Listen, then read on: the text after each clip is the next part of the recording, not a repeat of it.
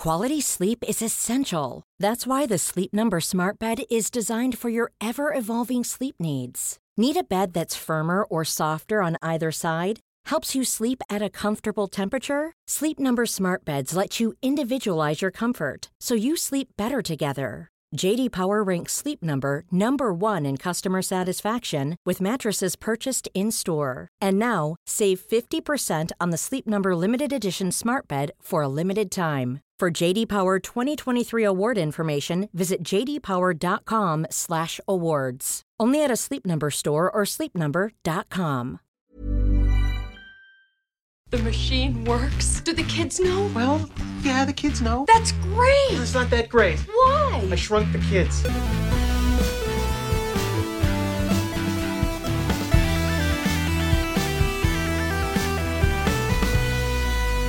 Good morning, video games. Welcome to Filthy Casuals, a podcast about video games hosted by three very kind and extremely knowledgeable boys. Thank you very much for joining us. My name is Tommy Dasilo, and joining me, as always... Ben Vanel here. Good morning, listeners. Welcome to the show. It's so wonderful to have you here. It's also wonderful to have our third co-host, Mr. Adam Knox. It might be wonderful for you. It's still difficult for me.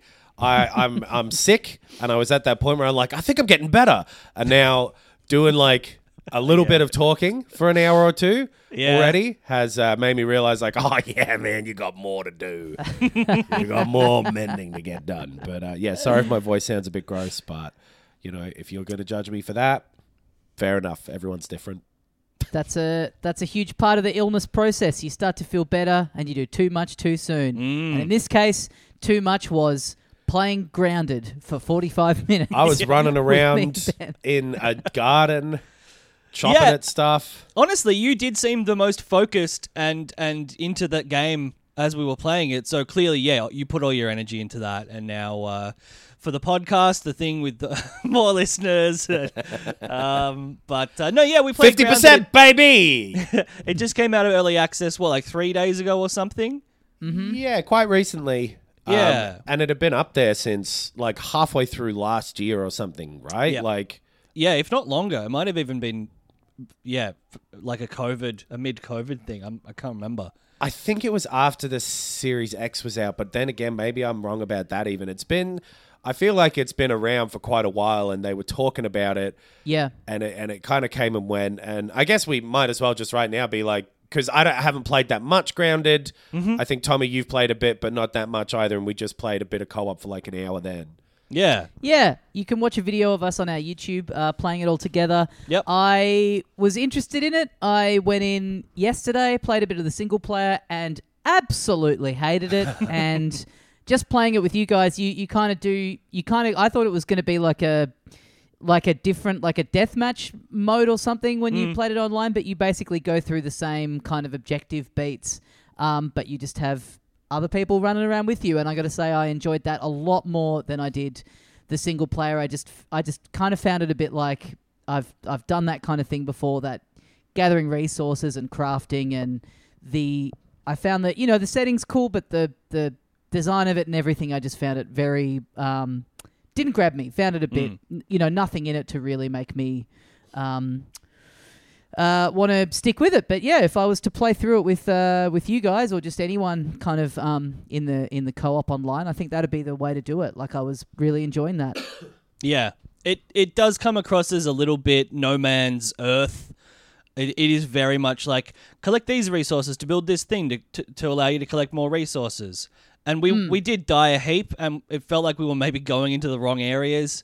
But I think, yeah, for the person, for the gamer who likes that kind of game, it's probably another great entry in that genre. It seems like.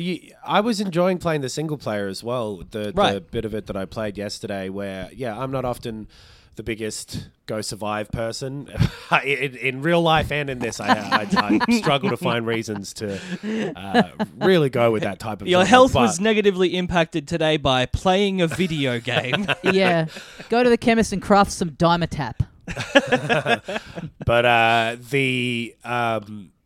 there's a bit more structure to it than, some of those open world kind of games. Like it does have a bit of a story and missions and objectives to kind of drive you through. And I do really like the setting and the sort of variety it seems like you're going to get throughout that garden. But yeah, it definitely is built with co-op in mind from the grounded up. And so it was, you could tell that there was something there if you're into that type of thing. Yeah. So yeah, maybe But not a it's on game Game Pass. that's necessarily for us, but I think it seems cool. Yeah, it's on Game Pass, so definitely recommend, if you are going to go in and you have the means to do this, I would recommend getting some pals together and playing it that way, because it completely changed my view of it from having nothing for it to being like, oh yeah, this is fun. Yeah. Get the lads on some Grounded. Nice short little review there of Grounded from us. And if you like our podcast, why don't you give us a short little review? We haven't asked for people to do this for a while, but it really does help get our show in front of new people, which is something that we would love to do. So if you like Filthy Casuals, head on over to Apple Podcasts or Spotify or social media. I believe that all of those charts take social media into account as well. So a little recommendation, a little nice few words, even just saying thumbs up and giving us 5 stars genuinely helps the pod. And that's a way to support us if you don't support us on the Patreon, on the Patreon or something like that. So yeah, just wanted to remind people that they can do that if they want to, and we really genuinely appreciate it. Yeah, helps a lot. And yes, we should say that us playing Grounded was for our YouTube channel. Oh, yeah. we weren't just fucking around with it. If you're interested in seeing a bit more of it and seeing us play and talk about it, it's on our YouTube channel, as is dozens of videos at this point. I think it's hundreds. So it's hundreds. It's okay. definitely hundreds. All It's right. like 300 or something like that. Yeah. Hell yeah. But something that did not get positive responses was Google Stadia. Yeah, now that we've said all of that about the podcast, like, hey, go support us because we want to keep doing it. It's time to announce that we'll be shutting down the podcast on January 18th, 2023. We haven't alerted anybody. No refunds for the premium tier patrons. No, but Google is doing that. It's crazy. Right. So, yeah, this is not completely unexpected, I guess, but the suddenness with which Google announced they're shutting down Stadia to the point where developers who were working on games for Stadia learned it from this announcement. Like, Right. updates and full games were in production for this, and they were like, oh, okay, do we fucking stop then? What do you mean? Yeah. So yeah, it's just fully going away. There's not going to be any ongoing support. Your library will disappear. You do get refunds for subscriptions that like go past that shutdown date. That's what For they're every offering? game you've bought on there, you Oh, get a right. refund because you'll never be able to play them again. Yeah. Like, Yeah, that's fair enough. yeah, I probably legally have to do this, because Sure. Which, yeah, I mean, yeah, you can't ever play it again, so, you can't be too mad about that. But, if it's a game that you invested a lot of hours into, Yeah. you get the money back, so you can just go and buy it on another platform eventually, but then you got to start from scratch, which is a huge bummer. So I mean, some people have it's games as a service, for example, that are on there like Destiny and whatever. Bungie's come out and been like, we'll sort you out, don't worry. And Oh, Ubisoft, sure. I think Yeah. has said they'll activate those games that you had on there on their own Uplay thing. Yes. So, Right. which is maybe worse than just not being able to play them. So people seem to be trying to do the right thing by it. I mean, obviously, it's all companies, so I guess just for optics and whatever. If But I'm being also- cynical, but it's good. Like the weird thing is this is all going to be as smooth a process as possible because Google is one of the biggest companies in the world and they have money to burn. But that also begs the question of why shut it down now? Surely they could have supported this financially. It can't have been a company threatening drain on their finances. Why now? Why when things like xCloud and PlayStation streaming and Switch, cloud gaming are Yep. also in their infancy? Why bow out now before this has become, what I assume it will be, which is like an embedded way to play games. Yeah, same with like Google Plus. They just kind of dropped it really quick. Like there's a number of Google things where if it's sort of not working out quite early, they'll be like, whatever. Yeah. Bailing out when it feels like they didn't even really do all that much to get people on board with it. Genuinely, if it weren't for doing this podcast and trawling the news every week for things to talk about, I don't think I would have ever known that it existed. Especially I think in I could Australia. Yeah, absolutely. It kind of feels like to bail out when you barely made any kind of push to get people to know that it exists is strange, but yeah. And Google is giving those refunds, but they're not doing anything in the way of like trying to get those saves across. Like that's the actual developers having to do that themselves, to try and do it right. Like there's a couple of games that are exclusive to Stadia. But now the developers are being like, okay, well this means that we're free of our exclusivity contract, I think, so we'll bring them over to PC normally. Right. Those controllers they gave out with Stadia are weirdly tied to only being usable with Stadia via Bluetooth. You can plug them into a PC and they work, but as a Bluetooth controller, it only works with Stadia. Unless that's weird. I don't know if Google intends to update that, but someone you would imagine will come up with an update for that. But yeah, that's a strange extra little thing. But so it's what is that? Like just under 4 years they were able to keep that up for. Fuck. March 2019. It was launched. So yeah, rest in peace, Google Stadia. We barely knew ya. We really did, honestly, barely knew ya. Like the rollout, it being sort of trials in different regions, everything about it felt so tentative and non-committal. The fact that the exclusive games that are on it are smaller games from like AA, publishers or developers at best. It's like you're the fucking second biggest company in the world after Amazon. Why did you allow this to fail? Well, what bigger company could have done this? Oh, let me Google it. Oh, wait, it's fucking Google. It's a management. Some manager there, some person has got to be a little like, fuck it, dump it. A little trigger happy with that. Possibly, but it did also seem like they weren't super invested in it from when they launched it because they was like this weirdly half-hearted thing for most of the time. Them also charging full price for these streaming games rather than having like a Game Pass style service, which is what we all assumed it would be when it was announced. That I think was a big error. Yes, it only appealed to people who didn't own a PC or a console because. Yeah, like if you already had a piece of hardware that you could play games on, then but like, okay, it's just another shop front with full price games and weird controllers, and even underlining like the fact that you could use existing, other controllers with the service was a bit, not surfaced properly. Everything about it was just off. I think it's cloud gaming appeals to people with fast internet, but. Yeah, they just didn't quite get it right. Yeah, I think it's fairly telling about Stadia that a lot of the people I've seen be like, Stadia's actually all right, are also like, I got it because at one point it was the cheapest way to get a Chromecast. So I don't know how many people were ever interested in Stadia as its own thing, but whatever, doesn't matter anymore. Yeah. They flew too close to the sun. Better to head back to their original gaming service, which was just occasionally putting a very simplistic game into the Google Doodle. Yeah. That's a good thought. People lost their minds when fucking Pac-Man showed up in there one day. When it's a free bonus. Just stick to that. Yeah. If that little Google symbol had been like, by the way, pay us $6 so you can play Pac-Man. It's the same price as anywhere else. Well, I mean, from now on, if they're putting like Assassin's Creed Valhalla in the Google Doodle, that would win me back over. That's sick. Yeah. You need a special controller to play it. Yeah, I guess. Yeah, I'm back and out. Your character is like just a weird red G. Yeah. Yep. I guess the G is blue in Google. Oh, yeah. Sorry for getting that wrong, everybody. I'm so sorry. I've been cancelled like Stadia.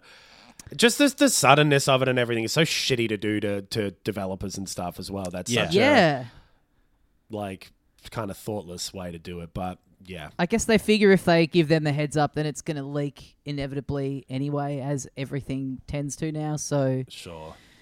but yeah. Well, hey, we should say we are, at the time of recording, we are about 20 hours away from the premiere of the trailer for the Super Mario Brothers movie. It's happening in the form of a Nintendo Direct, which Yes. is very funny because I believe it's just going to be the trailer Right. airing at a set time, which I don't know. I respect keeping all the branding in house, but it seems very unnecessary. I think there's more stuff to it because the way they said it was like a Nintendo Direct featuring the trailer. I think there'll probably be more stuff, maybe like a little interview or something. I don't know that, but I imagine that looked they'd like at least introduce it and have a little spiel about it. I'm gonna see if I can find the actual media release about it. yeah, but less than but 12 so, yeah. hours from. Yeah, the you might be release of listening to this while that's out in the world and be wondering, why we're not touching on it, and that's why. But what they have shared is a like a teaser poster. Yeah. Which I got to say looks pretty good. It's restored my faith in the project a little bit. Right. Yeah. It looks like Mario. It's some CG art that looks like how Mario looks. Yeah, it's a cool, big grand scale, big tall kind of thing with all these different pipes and little levelly looking things on it. It's like, all right, I think, they kind of get it, but Yeah. the cause for alarm is that Mario has his back to the viewer in a very, the actual, how he looks is going to be this big reveal in the trailer, and that gives me the heebie-jeebies about what Illumination are going to have been allowed to do with the design. We've all seen his face because what was it? Someone working in a fucking Best Buy. A McDonald's. A Oh, Macca's, it was McDonald's. Yeah, right. Which apparently McDonald's also was responsible for leaking the early Sonic imagery as well. Yeah. But there is a picture of Mario on a bit of McDonald's, promo press print art, and he looks a bit strange. Yeah, Yeah. he just looks like, that kind of little bit off. Like, why did you change his face just a bit? Like, it's not that he looks more like Chris Pratt or anything. He just looks No. like somebody had Mario described to them and then had another crack at it. Just that little bit Right. weird. Yeah, It's- he's got I mean, big yeah, fat it's so- shoulders, and I think it's a strange angle as well, right? He's sort of jumping, Yeah. and also it's a weird angle of the print ad that the photo is Yeah, of. sure. It's yeah. It is also didn't- definitely Mario. Like, you look at it and you're like, oh, that's Mario's face. So it's not too oh no, what have they done to my boy? No, it's not ugly Sonic or anything like that by any means. No. In this poster as well, a couple little details that are here that I can see. There's an antique shop. And in Yep. the antique shop, it's all little 8-bit pickups from the early games. So they're Yes. making jokes about how the older games are old. Okay. Captain Some meta Toad. stuff. We is- love that. Captain Toad's there. Yes. Yep. Yes. Captain Toad and his little team are all kind of walking around. Or they're just Mm-hmm. other toads, but that's definitely the captain. There's There's another an shop. aquarium with one of the little fishies on it. Yeah. Something I noticed that gave me that again gives me a very bad vibe is that you might notice Mario on his little boots. He's got little shoelaces, which says to me that there's going to be part of a 3/4 of the way through montage, like a close up of him lacing up the boots and going, "Let's do this," which. Right. Or Uh, it'll be like a big dramatic build up and he'll go to jump and trip over his own shoelace and be like, oh no. I mean, just the dynamic of Miyamoto being in at the office in an Illumination, the makers of Minions, and just them having to have a powwow about what this movie should be is so fascinating to me. Just Yeah. just them pitching a lot of we got this kind of humor and just this old Japanese man looking back at them and being in his Pikmin shirt, being like, what the fuck? What are you talking about? You all need This to keep doesn't in make any mind sense. Mario's main trait is cool. That's always been his big thing about Mario. He's got weird little spit gloves. And yeah, people are like making fun of him like he doesn't have an ass. I don't know. I think he looks, that's how people look in dungarees. Yeah. He's got a normal ass there. He's a man who has like a giant head and a 3/4 body, and he's wearing overalls, and he's not real. Yeah, he's I don't jumping, know what not you dump, expected. That's right.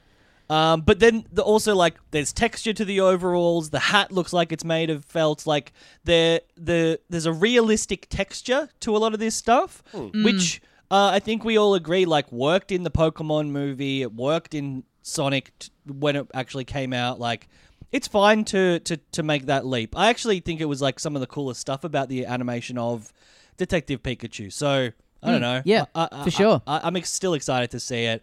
I'm more excited to see the trailer, and I'd love to see the animation matching up with the voice cast that we're already aware of. So very excited to see this this Nintendo Direct tomorrow. The poster renewed my faith in it quite a bit, because I mean, if this was like a teaser poster for a new game, I'd be losing my fucking mind. Oh, like, sure.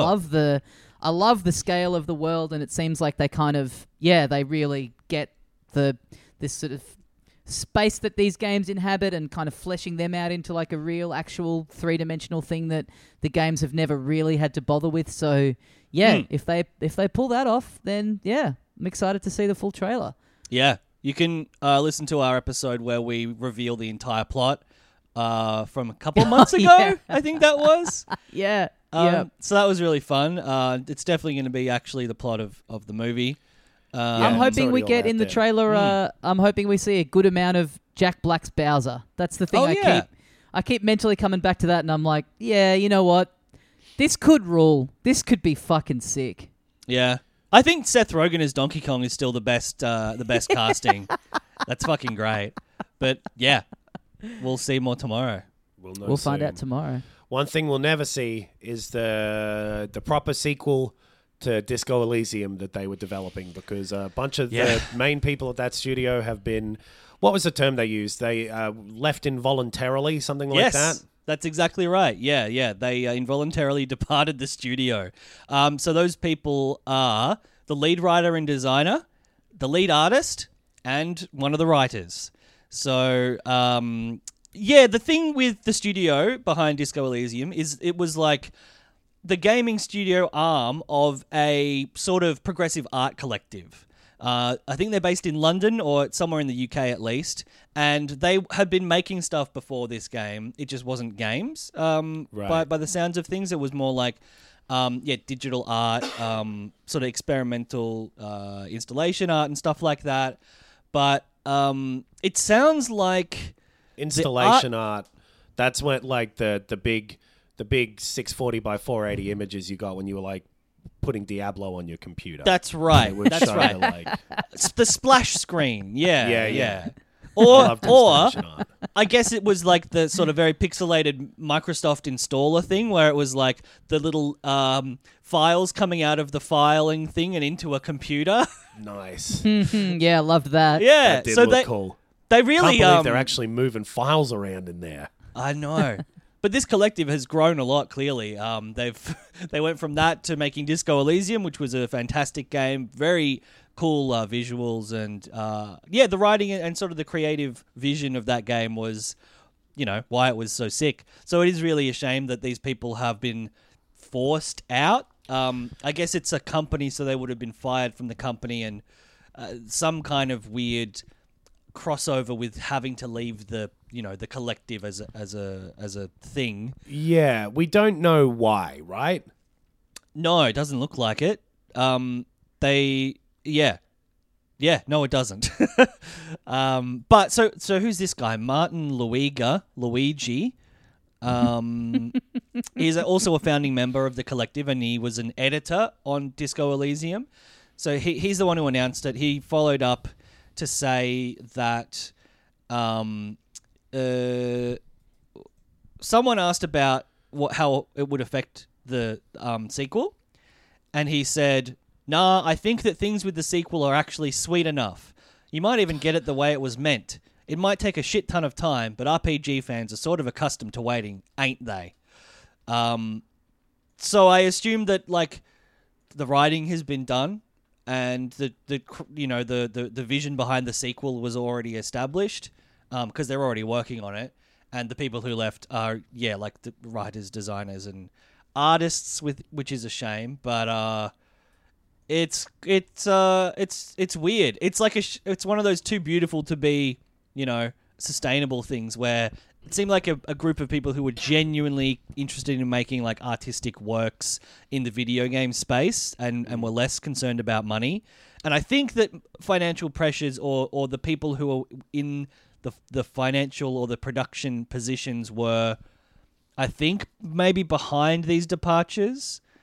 That's at least been the speculation that it was like a money or a corporate, directed thing, which is, not fun. Yeah, I have seen people sort of commenting that, like, the real sequel to this game about the capitalism destroying these societies is capitalism destroying the people who created this story about capitalism destroying the world. But like, yeah, who knows? I guess we're speculating about why they left because no one said an official thing about it for reasons. But the people who are still there are probably creative people, and I'm sure that whatever they work on, they will be working on with that same ethos that we were just talking about.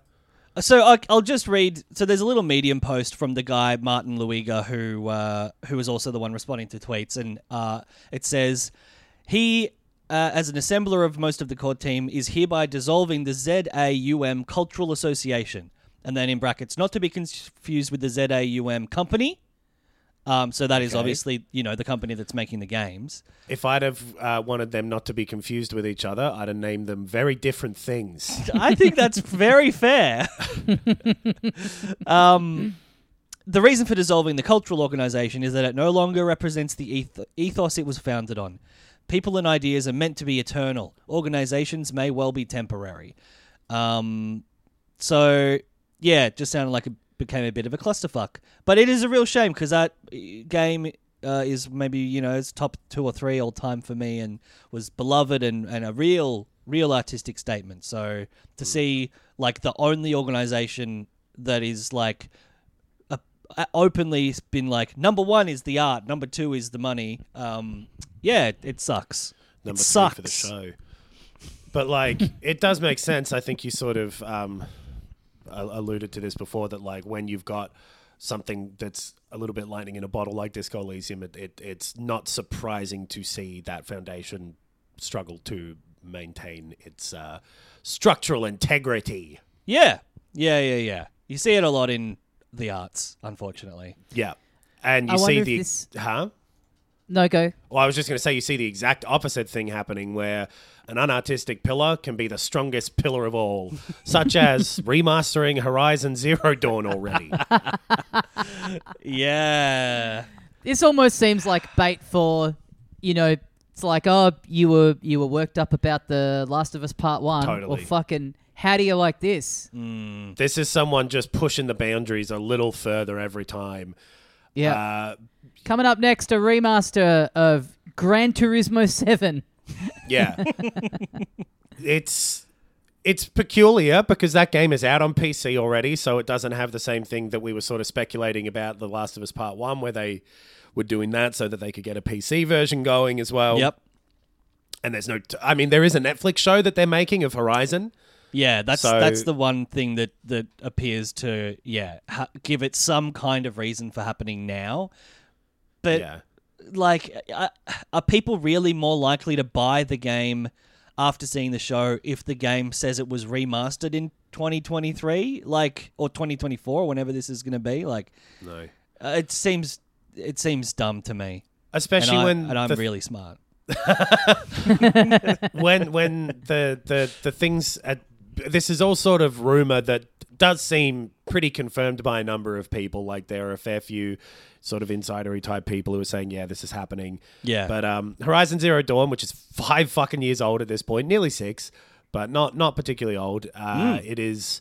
This version will see new character models, improvements to the game's lighting system and animations, and overhauled textures, which are like the elements of the game that least need to be brought up in line with there's stuff around the climbing and the way it moves and controls and stuff that I think you could improve that Forbidden West did improve on. And it doesn't sound like that is the focus of this particular project. What the scale of this is to, maybe it's just like a PS5 native version that they're sort of working on. Who knows? But it's peculiar, and it has led to the thing of like, why aren't you doing Bloodborne? It's like, well, because that's a different studio. So like, yeah, and it's much older, and the code base, you don't know if it's as compatible. And yeah, so like you said, this is coming to PC. Well, yeah, Zero Dawn 1 already is there, and this is like a PS5 remaster that you would assume is coming to PC. And there's also some online multiplayer that I think is a new thing for Yes. PC that's part of this. It's a new game that Right. similar to that Last of Us one, where they're just making a Horizon multiplayer game as a spin-off thing, I guess, like the VR thing or something, where it's just a Horizon thing, but it's a separate multiplayer game that we don't have too many details about yet. Because Sony also said this week that I don't remember what this was in. I think it was some like earnings call, whatever, board thing, where they were talking about how they view putting Sony first-party stuff on PC. And we're basically like, we're going to keep making the same sorts of games we've been making, but probably expand, meaning games as a service as well as single player. Right. And those types of games as a service game will probably come to PC same day. And that they will continue to put out single-player type stuff on PC, but probably at least a year later is what they said. That was their words, at least a year. So I wouldn't imagine that this Zero Dawn remaster is even necessarily focused on being a PC thing, because that game's already out there. I don't know what the fuck who this is for, but that game's still just fine. And Forbidden West is great. I finished it the other day. Wow. Sick stupor, and really enjoyed it. It's such a good, beautiful looking, fun to play, creative game that improves on that first one so much. Little buggy, but I love the sort of half cliche, half original sci-fi story they got going on. I love the like semi-Monster Hunter, semi-generic third-person shooter game they've got under there. It just really all comes together in that second one. So if you've still not played that and have access to it, I reckon give it a little crack. So the story is still fun? Because I really did like the story of the first one, and I guess what was it? It was Elden Ring that came out this year right after, right after this, a week and after just or something. I've replayed that game 5 times and have not touched Forbidden West since. But if the story is fun still, I definitely do want to go back to it. They do a similar thing that was good about the first one, where it sort of reveals about this past world that are the sort of the main thing that's driving you through it, mixed with some, all right side stuff with like the sort of new tribes of the old world. But Aloy's a lot more like confident and knowledgeable the second time, which I think really works. It's got sort of a Mass Effect thing going on where you've got like a base and a crew that develop over time, and it spends its time expanding on that old world of the first one and then setting stuff up for an inevitable third one that I enjoyed. And like good performances, especially from Carrie-Anne Moss as she gets more and more involved in the story. I really liked her in it. And Ashley, I forget, but the actor who plays Aloy is great. Cool. Ashley Olsen? Similar. God, that was the only Ashley I could think of that wasn't just someone we know through the comedy scene of Melbourne. Ashley Birch. Two trees. Birch. 2 trees for names. Ash and Birch. Oh, yeah. I reckon this woman's secretly a tree. So yeah, Forbidden West is still good, and I think it goes on sale every now and again now. So I should pick it back up. I did like it when I was playing it, but I felt like the beginning of it. It's like so much. It's just like setup after setup after setup, where I felt like it was taking ages to get to a point where I was just kind of in the game and doing my thing, and I feel like I maybe just got to that point, and then Elden Ring came out, and then I think similar to the first one, that sort of back third of the game is really the bit where you're like, oh, now I'm fully on Right. board Yeah, with this, which is, sure. kind of weird. And that can be anywhere up to 30 hours in or something. And then Right. if you're doing all the side stuff, you can play that for probably 100 whatever hours. Like, Well, you're going to need more than 100 hours to play all of CG Projekt Red's upcoming games, including The Witcher 3 Remaster, which is slated for sometime this year, which is exciting. That is a game that I would like to play again. It's been probably a couple of years at least since I went all the way through it for maybe the second time. and that's them beautiful doing game. like updates for the current consoles rather than like a Yeah. re-released remaster. That's a patch. Yes, it is. It's the next gen patch that so many other games have had already. But Yeah. it is a great excuse to play that. I believe it's free. I'd be Yes. surprised if on the back of their, last few years of PR if it wasn't free. But on top of that, they've announced the sequel to Cyberpunk is in development. It's called Project Orion. Which is a great chance for them to continue building on the goodwill that they have, because I think a lot of people have come back to Cyberpunk in the past 2 months and really are enjoying it. And then they've also announced a second trilogy of Witcher games. So they've announced 8 things total. Jesus! Yeah, it's crazy because there's the new Witcher trilogy, Yep. the first of which won't be out until like at least 2025, they've said, which makes total sense.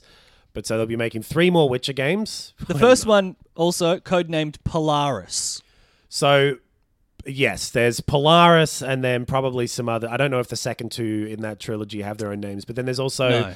a couple of Witcher spin-offs called Sirius and Canis Majoris. And they're both not by CD Projekt. They're both like licensed out Witcher, but one of them's an RPG and the other one I'm not sure. There's Phantom Liberty, which is the Cyberpunk expansion that we knew about. So I Yep. guess they didn't announce that. There's Orion, which is the Cyberpunk sequel. And there's something completely new called Hadar.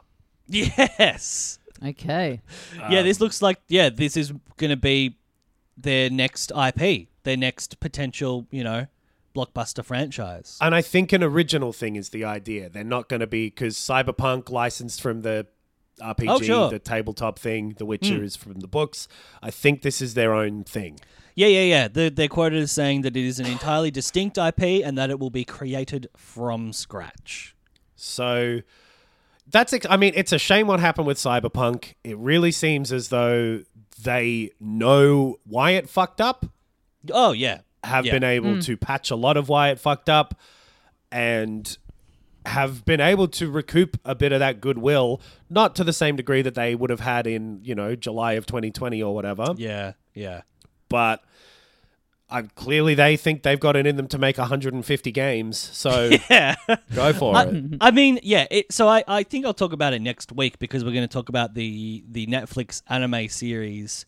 But I have been playing Cyberpunk again. And even as someone who enjoyed it the first time, it has had so many improvements patched in that just make it more fun to play. And yeah, I think that in retrospect, it really was like, okay, so they developed a single player campaign that happened to be first person shooter. They developed the visuals of a big city, and then they ran out of time to do anything in terms of fleshing that city out, making it feel lived in, or even making any of the AI work properly. So clearly they've spent a couple of years just doing that shit. Right. It's similar to No Man's Sky and like other kind of big bomb type of games where Yeah. often with a game that bombs like that, it's just that it came out before it was done. Absolutely. So good for them. Yeah. I like The Witcher. The fact that they said they were never going to make another Witcher game a couple years ago, and now they're like, oh, we meant 5.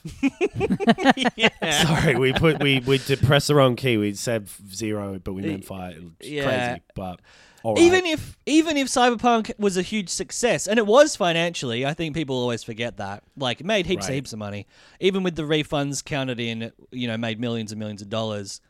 Like, I guess they were probably just going to make more Cyberpunk games, and then they realized, like, well, we've still got to make more Cyberpunk games, but now we've probably got to make even more Witcher games because that's what people think of as liking from us.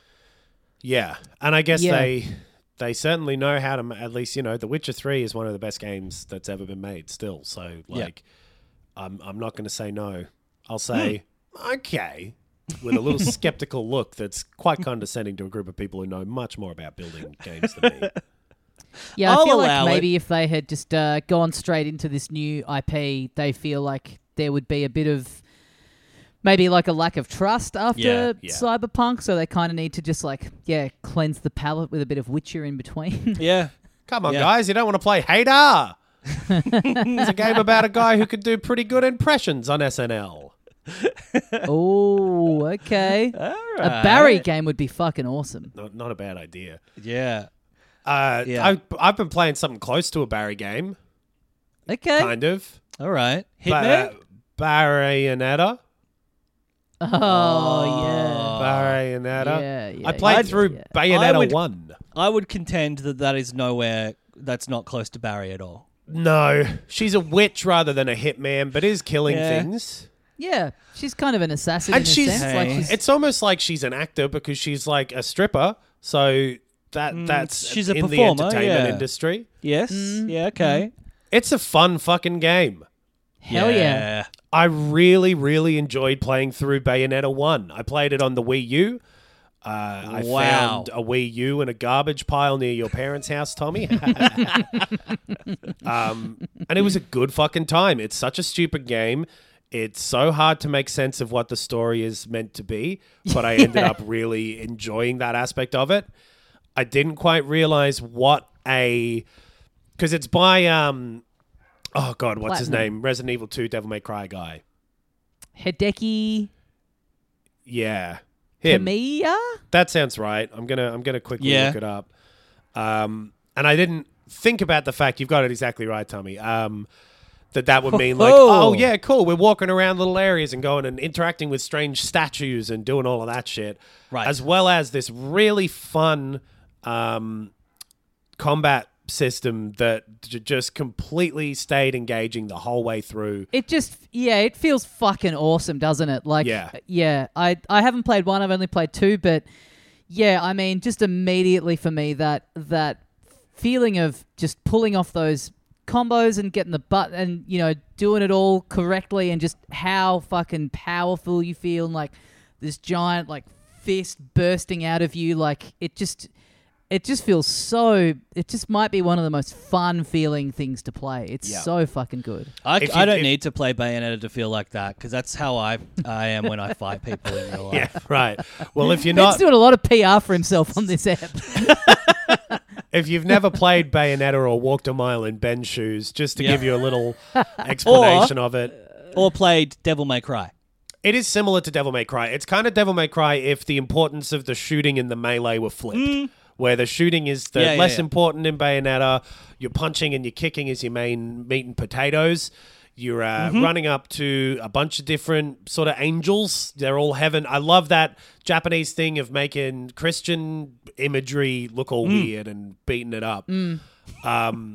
And you're beating up a bunch of angels in pretty interesting environments, going through and building up this sort of special gauge thing that once you get that up, you can do like a powerful torture attack thing where you're doing a lot of damage to an enemy and hammering a button. And then the main thing is that you are dodging out of the way of attacks at the last second to enter witch time, which is bullet time, but you're a witch and you can beat up enemies in slow motion. It's just so satisfying figuring out all the different types of enemies, attacks so that you can dodge them well.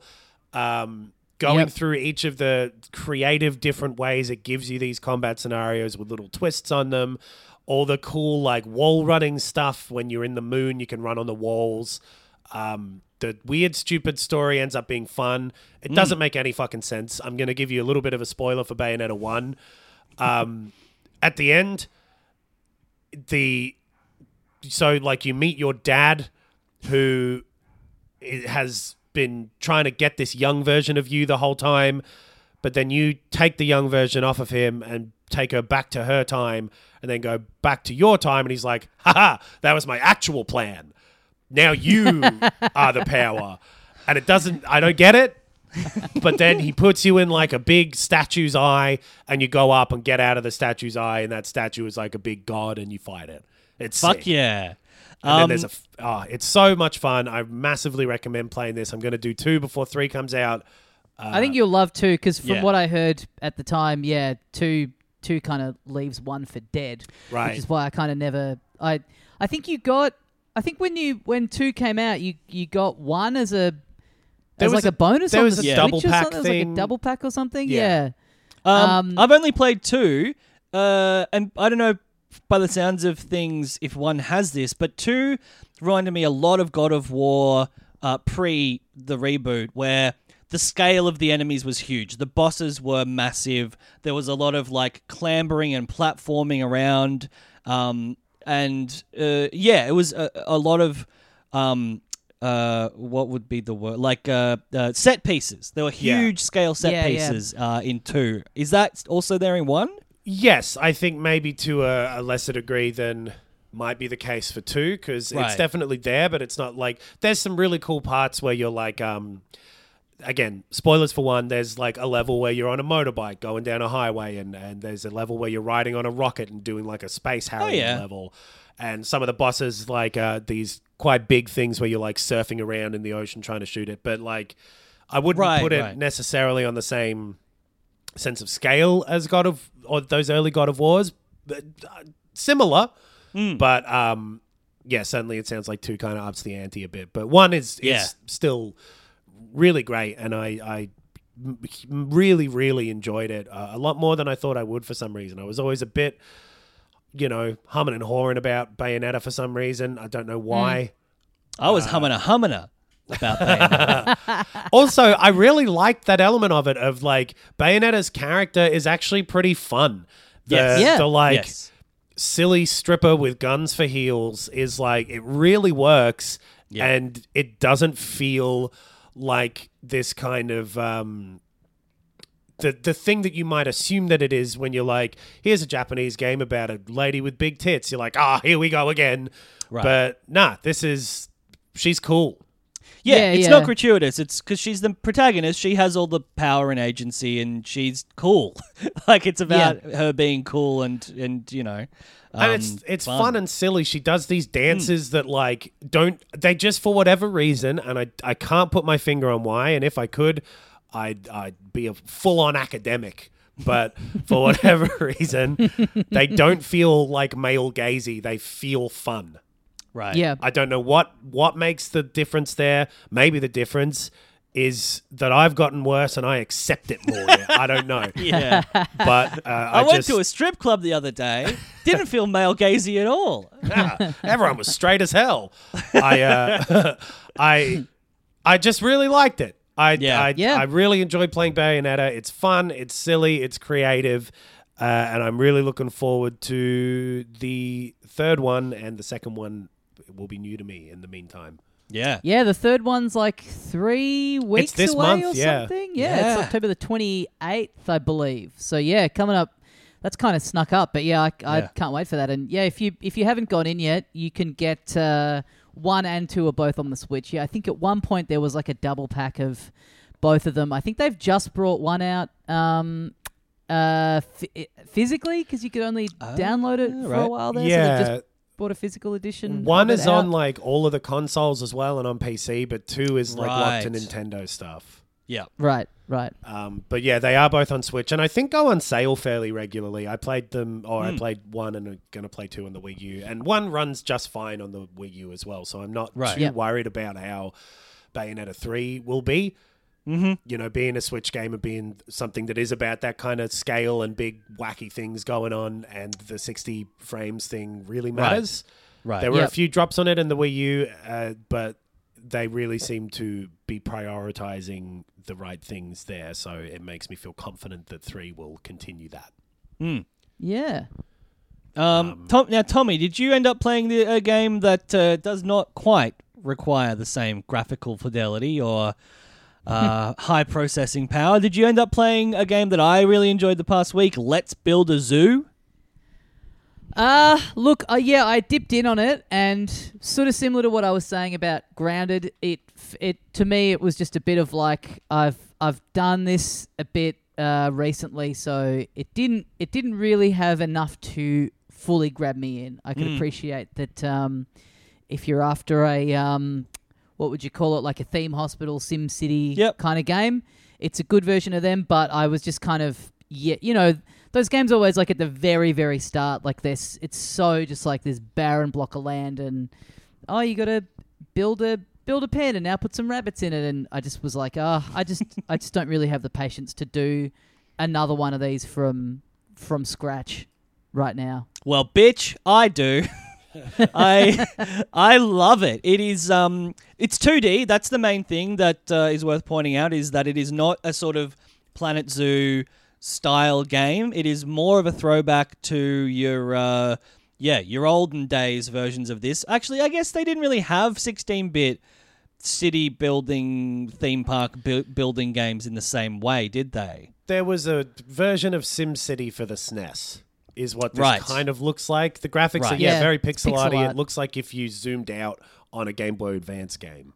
Right, it's not isometric, I guess, is the thing. No, top down. The main distinct thing. Yeah, it's top down.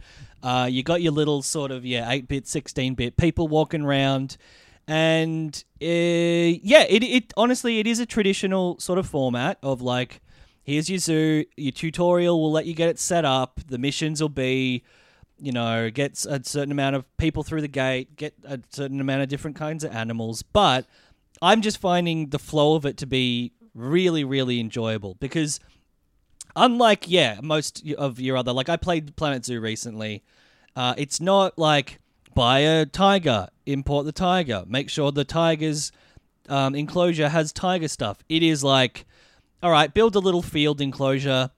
From the start, you can go to like this one place in the world that lets you adopt or rescue animals, and they're like rabbits and pigs. And so you adopt a couple rabbits, a couple of pigs. People start coming through the turnstiles and they're like, hey, look at those cute rabbits.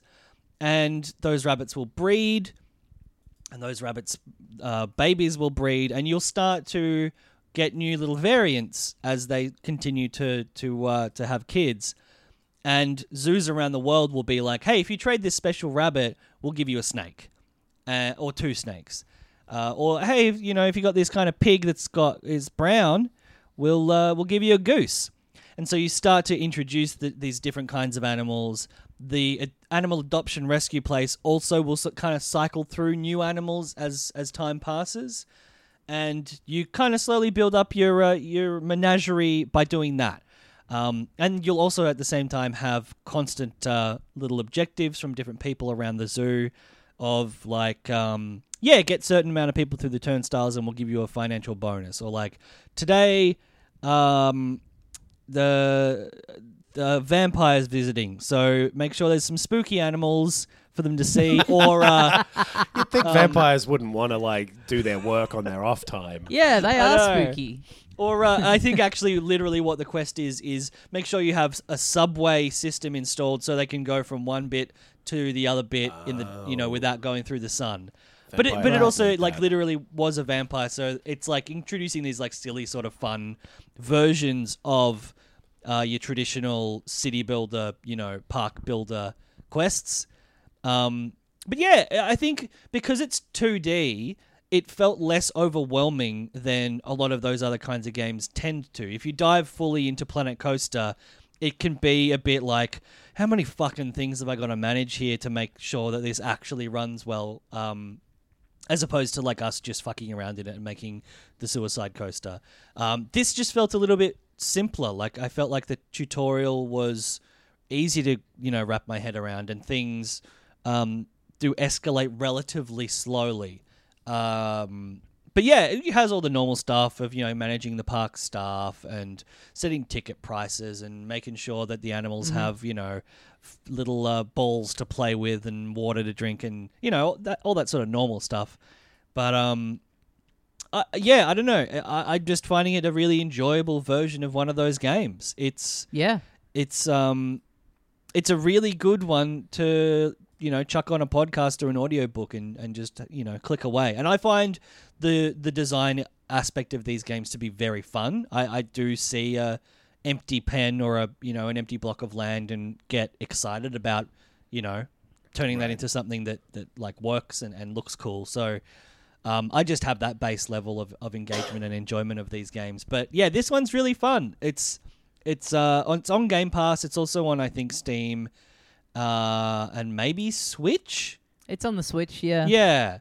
I'd recommend playing it on a PC with a mouse, just because it's that much easier. But I just generally recommend it if you're a fan of the Zoo, Roller Coaster Tycoon-y sort of games. This is a sick one. Don't discount it for being 16-bit by any means. It's it's still quite. I think that's the nice robust thing about it, that it does have like a different. Yeah, it's such a different aesthetic to all those other. Style of this game that are popular at the moment. It definitely sticks out. Yeah. It is, I think, a little bit less complex or demanding. I do think that it kind of matches the aesthetic in terms of, like, you can fuck around with heaps of different stuff, but most of the time you're, like, ticking off these quests, getting a bit more money. Like, at no point have I felt like have I been low on funds or anything like that. Right. It's more it's just a chill and fun version of these, I think. Cool. Right. But yeah, well, check it out. Speaking of the design element of this game, I've fired up a game that is very design heavy, Super Mario Maker 2, to play something that we talked about last week, a guy who made his own version of a Super Mario Brothers 5. It's 8 worlds. It's I think it's 40 courses or something like that. Something like that, yeah. He's made like a fully fleshed out 2D Mario game within Mario Maker, which is sort of, the promise of being able to do that after they introduced the world map thing. But this is kind of the first one that's really gotten traction and kind of been put out there as like, this is the one. And I'm loving it. He has fucking nailed it. His brief of this was meant to be, the idea behind it is this is the game that Nintendo themselves would have made if they continued on with numbered entries in just the Super Mario Brothers after Super Mario World. What would they have done? And he's very clear about, like, he's not trying to troll you. He's not trying to, like, just have these brutal levels that are going to kill you again and again and again. He's tried to do as much kind of, like, interesting design. And yeah, he's done such a good job of, like, all the levels have a neat little kind of different visual theme to them. He's got ones that have little puzzles. He's got, like, he's got these, he's just done a lot with the, I mean, it is a pretty broad toolbox that you get in Mario Maker 2, but it is still, he's not a dev, like, making this himself. He is still making it inside a relatively constricted level editor. And yeah, it's really, really fucking impressive. I'm having a blast with it and consistently forgetting that, like, oh yeah, this is just a thing that one dude made. Like, Me too. Yeah. It's just like the fact that, you end the level and you can rate it. That is the reminder of like, oh yeah, this. Because it does flow together, one from the next. I've just done the first world, but that, I think it increases in difficulty in a really Nintendo-like way. That first airship is really clever in how it's designed. Like, it makes you think for a second at certain points about how to navigate it even. But yeah, it's great. I really recommend it for any Mario fan. Especially if you're someone like me who loved basically anything up to the Super NES era and didn't ever get hugely into the 3D ones. This is honestly it's almost reason enough to buy Super Mario Maker 2.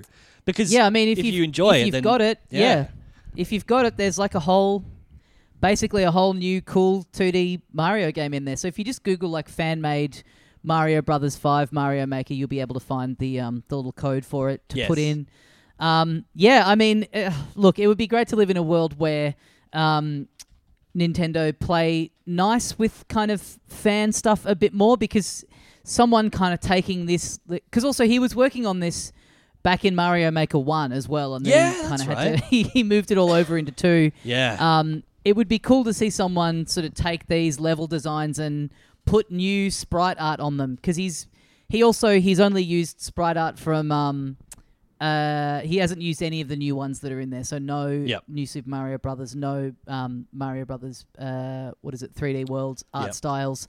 But yeah, someone doing some new Mario pixel art that, you know, was kind of like imagining that it was like the Game Boy Advance era or something, and sort of you know, taking these level designs and giving them a cohesive thing would be fucking cool. Or Nintendo themselves, Yeah. like, tapping this guy and going like, hey, why don't you make a small little indie for us? Oh. Like, it obviously will never happen, but yeah, this feels like kind of like a Sonic Mania kind of thing almost.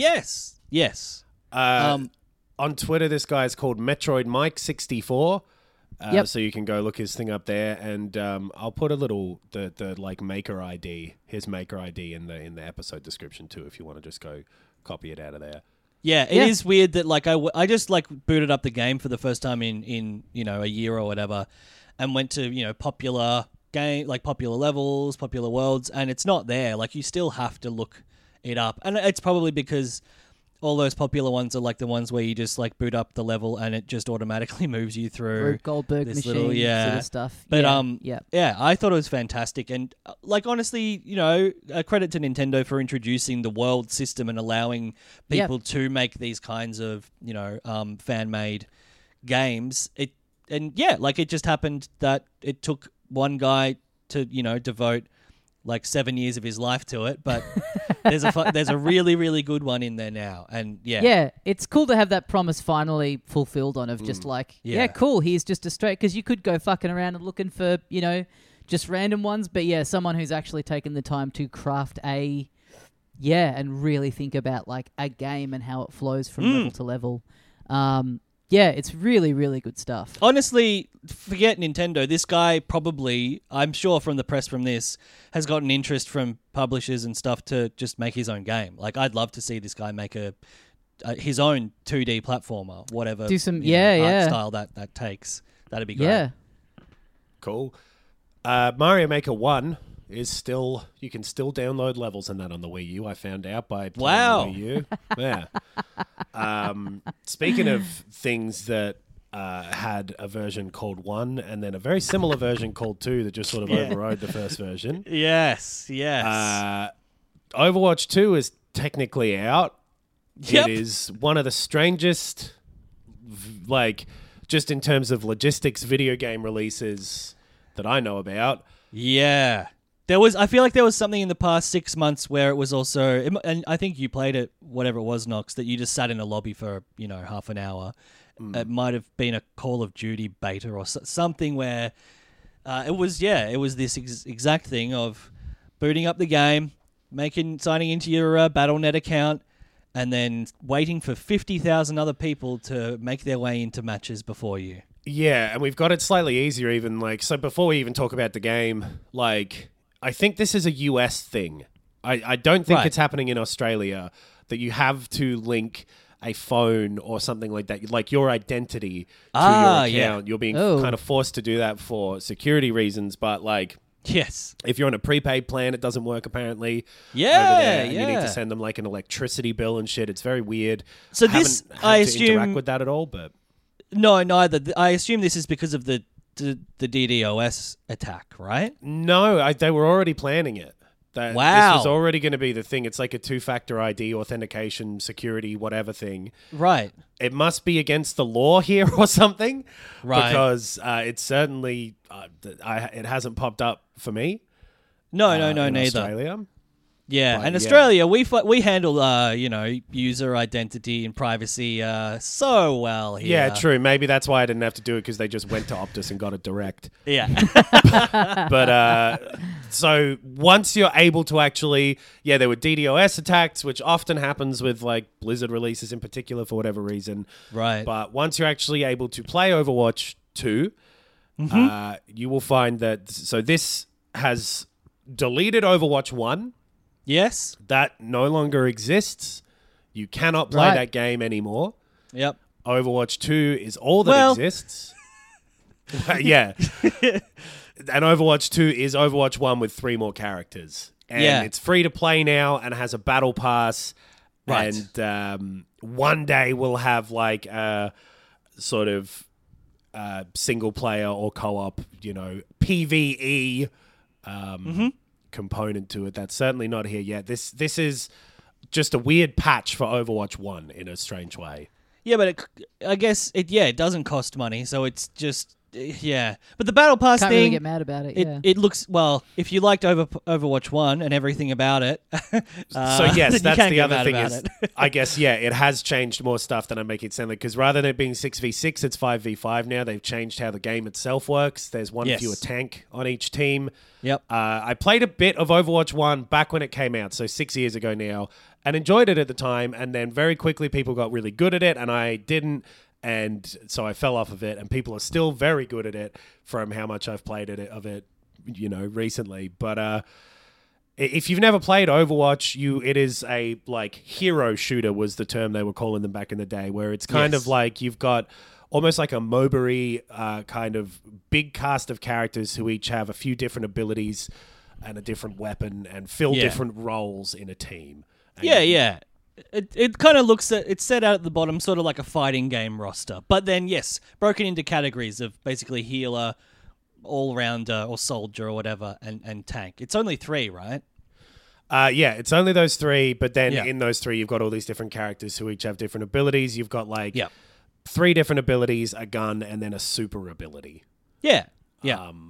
It's a lot to keep track of as you're learning it, and it will take you a while to figure it out, and it is not a forgiving game if you don't know, in quotes, how to play it. Right, because it does play out very similarly to a like a Halo multiplayer or I guess a Call of Duty team deathmatch or capture the flag. Like it is a frenetic team-based online shooter. It's similar to them with also like a your Leagues of Legend or whatever. Like you're certainly expected to fulfill your role correctly, and your team working together will. If the other team is working together and yours is not, you won't win. Yeah, that's a very good point. I never played Overwatch 1, but I did give this a go, especially, because it is free to play, and I already had a Battle.net account, which I remember I think I tried to play maybe Diablo 2 Remastered and had to go through this fucking nightmarish process of re-authenticating and getting through to the customer support team, which fucking sucked. But anyway, straight into this after waiting half an hour to get into the actual servers. But I fucking loved it. I've never really taken hugely to your vanilla style first-person shooter online multiplayer. I found Halo to be a bit too much for me. It was a bit too fast twitch and it was a bit too frenetic. Call of Duty, I just find similar. It's a bit too much based on reflexes. Battlefield I was always more into because there was some sense of strategy to it. And this, I think the teamwork aspect really drew me into it. I was always picking just the soldier. I got to, get a handle on the controls through the tutorial, and so just stuck with that character that I'd, been playing with. And because there are people who are experts in the healer stuff, in the support stuff, and all of the abilities, I was just kind of able to run around shooting people. And honestly, within a couple of matches, I felt like I'd got my head around it. I really enjoyed the capture the flag stuff. I really enjoyed even the visuals, but the mechanics of movement and shooting in it really gelled with me. Don't know why, but they really just did, and I had a great time with it yesterday. Before the sort of battle royale type games came along, this was the bridge between Call of Duty being the biggest multiplayer shooter.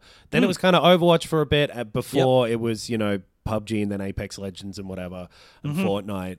This fits in closer with like an Apex or one of those types, or like Valorant or whatever, I think, where you've got these abilities and you're expected to do teamwork, and that's really the focus more than your mechanical ability, which is still important. But if you know your skills and you know when to use them, then that is what will make the difference here. Totally. it's been a good game for 6 years.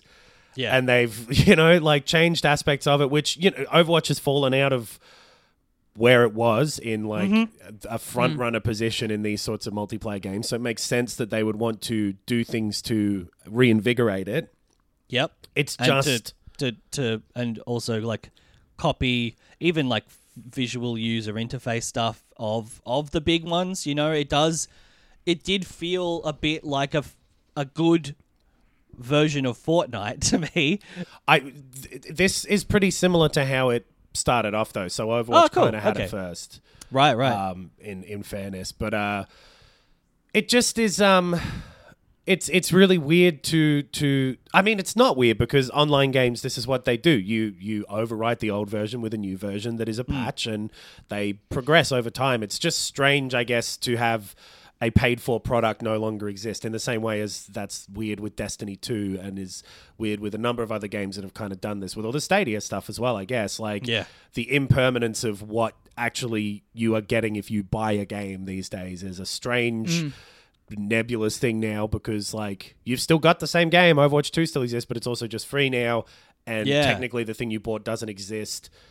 The fact that it is a numbered sequel to a game that... Like, going into Fortnite, this is a seasonal game where you install it once and you install updates every now and then, and the content changes, and that's what it is. That's it, what it is as a platform. The fact that this is like, hey, the sequel to Overwatch is out, and it is now the only version of Overwatch. Right. It's a sequel. I think, the particularly...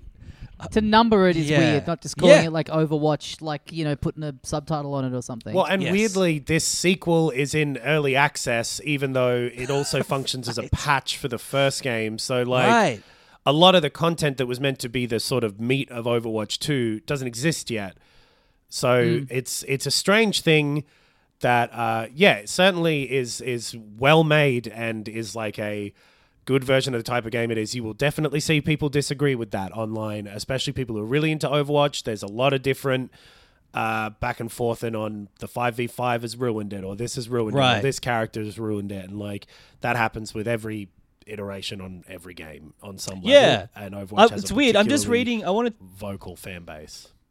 I wanted to find some like reviews of this. And I mean, it's weird that Forbes has great gaming coverage, but they do. I think a couple of their writers specifically are like, have done some great reviews of big single player games that we've, seen in recent times while we've been doing the podcast.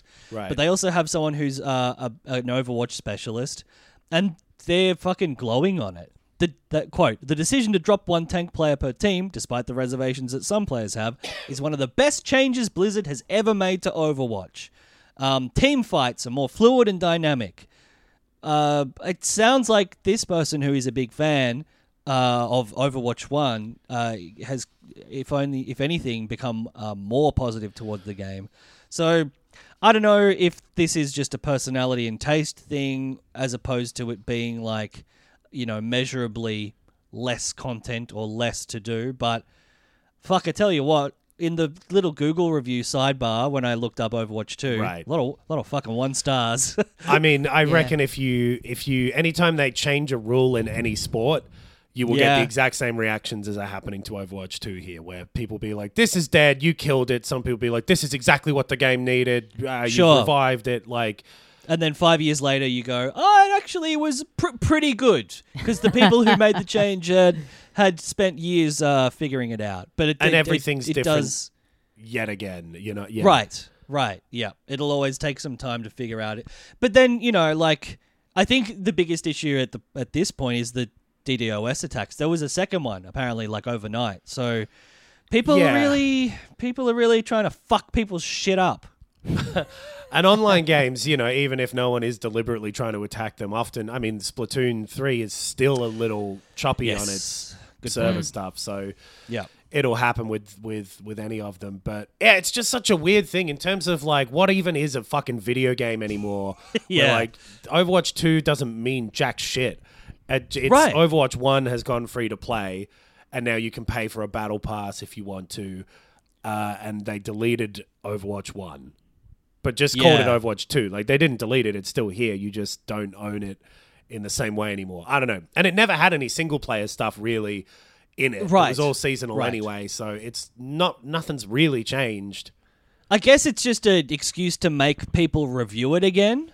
Exactly. Yeah. It's Right? getting back in the public consciousness, trying to make Yeah. Overwatch, a big relevant thing again. Which Make Overwatch great again. Yeah. I think that is the way that they have phrased it.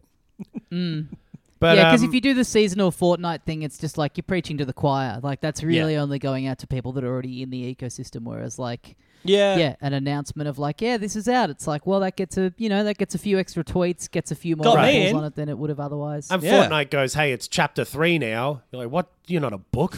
What are you talking Right. about?" Oh, Thor. Wait, not Thor. Thanos is there. I guess Thor was in it too. But yeah, they have their big things. But they also do feel a bit like if you're not already playing it, you're confused as hell as to whether Yeah. this is when to play it or not. But I guess this did get me to play Overwatch 2, and I do enjoy playing it. So I guess you got me, Blizzard. You got Yeah. me. Yeah. All right. Fuck Cool. off. That's going to do us It's for fuck another off week. time now. It's fuck off time. Thanks very much for listening, guys. Head to filthycasuals.com.au for the links to all the stuff that we have going on. We've got the Patreon where you can support the show, get an extra episode every week, every Monday.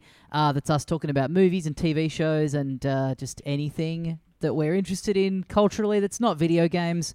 We've also got, the hundreds of videos on the YouTube channel. We've got us playing Grounded that we talked about earlier. We've also got a playthrough of The Quarry, which we just finished. Yeah.